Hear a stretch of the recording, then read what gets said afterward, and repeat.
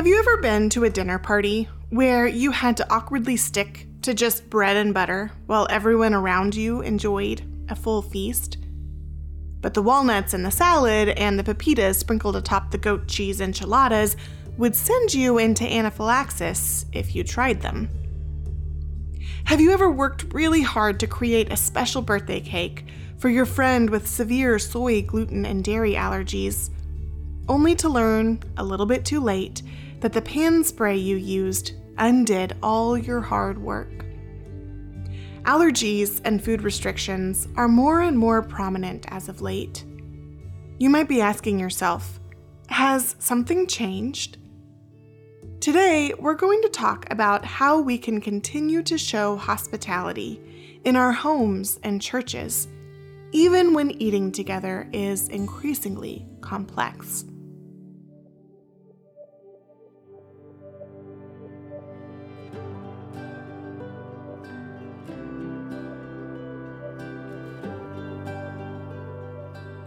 Welcome to Kitchen Meditations, a weekly podcast from the Edible Theology Project, where we examine the ways God meets us in the kitchen and at the table.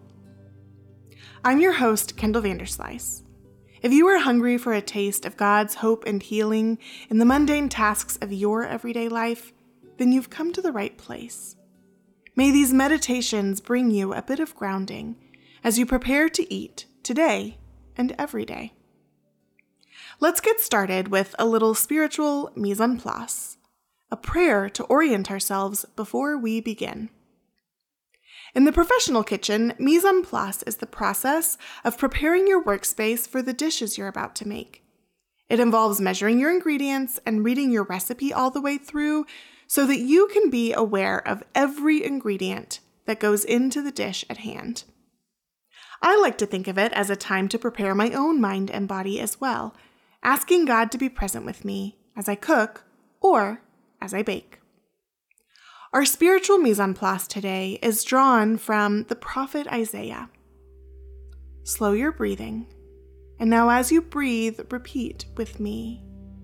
Inhale. Surely he took up our pain.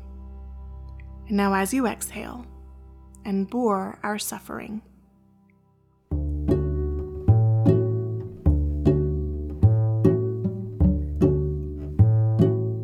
A few years ago, I was leading a workshop with a group of pastors who were interested in thinking more intentionally about hospitality in their churches.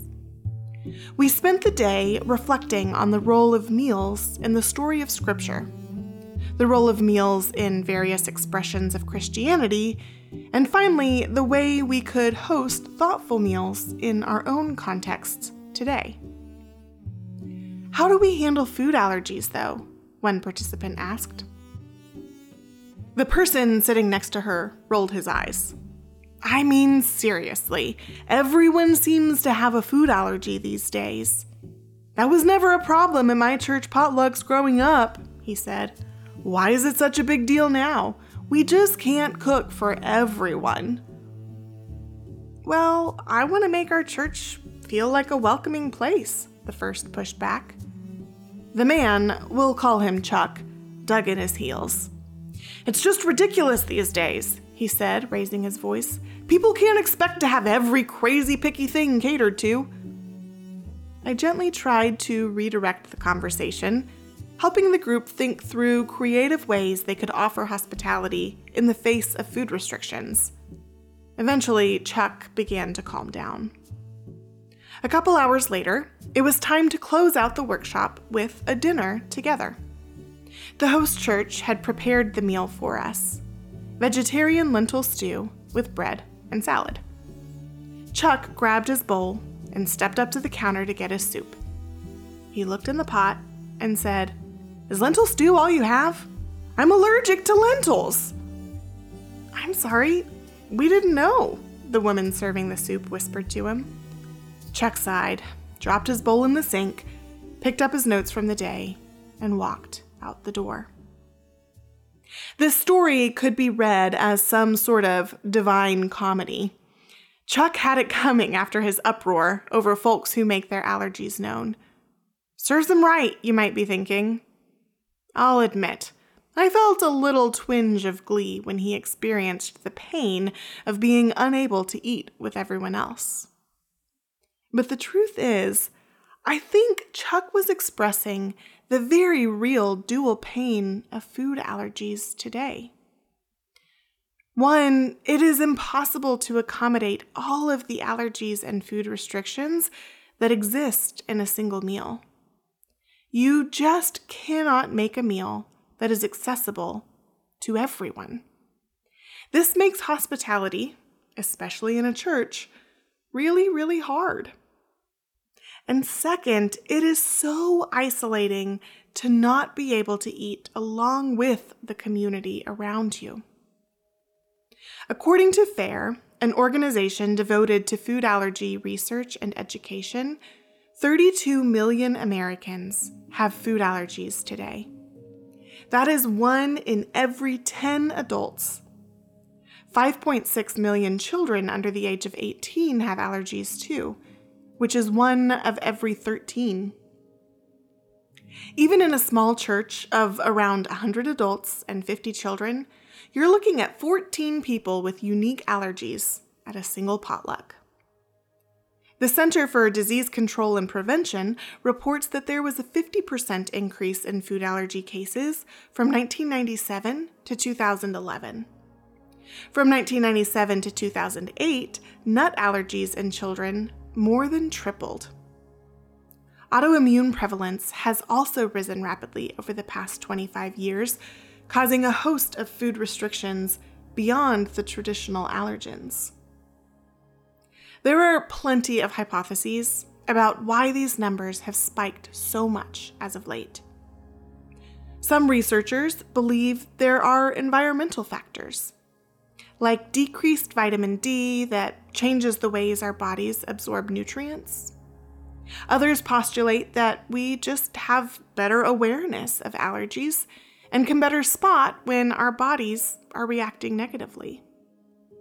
And some suggest that we've become so focused on hygiene that we don't have enough exposure to microorganisms, especially in the early years of life, and thus we deplete our microbiomes.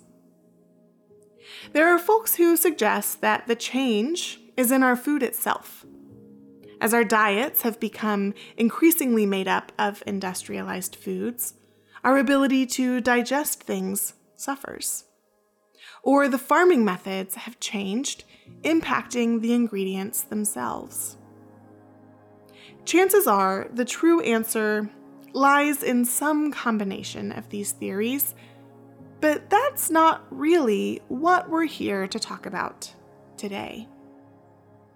At the very least, as Christians, we have a theological framework that can make sense of the pain wrought by allergies.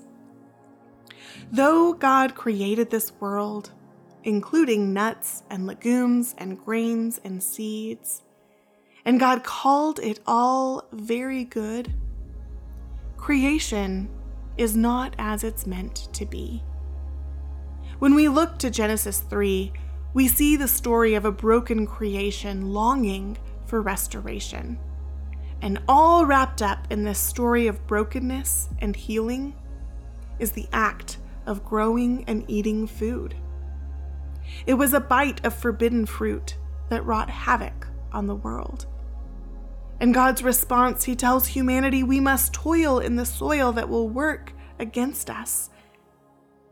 And also, it's through a meal that Jesus marks God's commitment to restoration. And it's the imagery of a feast that we await in the new creation. The pain and limitations of our food allergies serve as an ongoing reminder of the brokenness of creation. But even though the act of eating is marred in this way, it can still serve as a way to taste the renewed kingdom yet to come. When we let them, food allergies can provide us with an opportunity for hospitality. They can offer us a way to care for someone in a very particular form. What I told that group at the workshop, after we'd gotten Chuck to calm down, is that they were right. It's impossible to identify all of the potential allergies that might arise at your meal. But you can take the time to learn about the allergies of those who are part of your community. Ask people to share their favorite recipes so that others can prepare food for them. Learn to cook in such a way that you meet as many needs as you can between the many dishes you have on offer. My go-to dish for serving a crowd is always soup, along with salad and bread. It's so easy to make a soup vegetarian, grain, dairy, egg, or nut-free. It's easy to make one without nightshades or without lentils, so long as you know about the lentil allergy in the first place. And it's usually pretty quick to throw together, too. Once I know all of the food restrictions of my guests, I plan a soup and salad accordingly. And when necessary, I purchase a loaf of gluten-free bread, because that's one baked good I simply haven't mastered, and I want to make sure I'm serving my guests something that tastes good. Let food allergies serve as an opportunity to get to know your particular community better. And then serve those who so often feel left out or overlooked during communal meals. Surely he took up our pain and bore our suffering. We'll get to our kitchen tip in just a moment, but I want to take a quick break to tell you more about Edible Theology. Edible Theology is an educational media project helping you connect the communion table to the kitchen table. Our podcast and curriculum are designed to help you heal relationships, both to food and community. I'm really excited to share that in just a few weeks, I'll be releasing a new book that strikes right at the heart of our mission here. It's called By Bread Alone, A Baker's Reflections on Hunger, Longing, and the Goodness of God. The book is a theological reflection on bread, as told through my own story. It's about the relationships between our daily bread and the bread of life, and the body of Christ and our individual bodies. If you have a complicated relationship with bread, or your body, or with God, or with the church, if you are aching for a tangible way of knowing God is near, then I wrote this book for you. Pre-order your copy today, and it will be on your doorstep just in time to read it with me this Lent. Our kitchen tip this week is for those who want to seize the opportunities for hospitality that are present in the face of food allergies. If you are someone with food allergies or restrictions, consider inviting a few close friends over for a meal made within the restrictions that you must follow every day. Make it clear that this meal is meant as an opportunity for them to better understand your experience and consider how to care for you and others better as a result. Encourage them to ask you questions about your experience with food allergies and how it has kept you from feeling fully included in community. Tell them what foods you miss most. Share with them the many layers you must think through in preparing foods and where some unsuspecting allergens might hide. Then provide the recipes from your meal for these friends. Not only will they think of you each time they cook it, they will have a set of safe recipes they can prepare when they want to cook for you, too. If you do not have any allergies, but you would like to better care for the friends that do, ask your friends these same questions. How can I prepare food for you? What considerations might I accidentally overlook? What makes you feel loved when dining with friends? While food allergies might be painful, scary, and isolating, they can serve as a starting point for hospitality if we let them. And now to close, a prayer for food allergies. God who takes up our pain, you know how it feels to be left out of a meal. You know the fear we hold over a hidden tree nut or a trace of soy.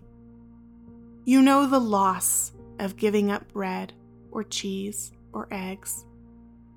Be with those who know the brokenness of creation with every bite, and teach us how to use these limitations as a chance for creative hospitality. Amen. Kitchen Meditations is brought to you by the Edible Theology Project, where the communion table meets the dinner table. We encourage you to discuss this episode around the table with your spouse, small group, or friends. Need some help getting into that rhythm? Sign up for our weekly newsletter at edibletheology.com, and you'll get discussion questions and a recipe delivered straight to your inbox every week. Our intro music is by Josh Garrels. A huge thank you to my Edible Theology team who made this podcast possible, especially to our producer, Jason Rugg. We would love it if you could subscribe, rate, and review us on iTunes or Spotify. Then share this episode with your friends. Your help ensures that others discover this podcast too.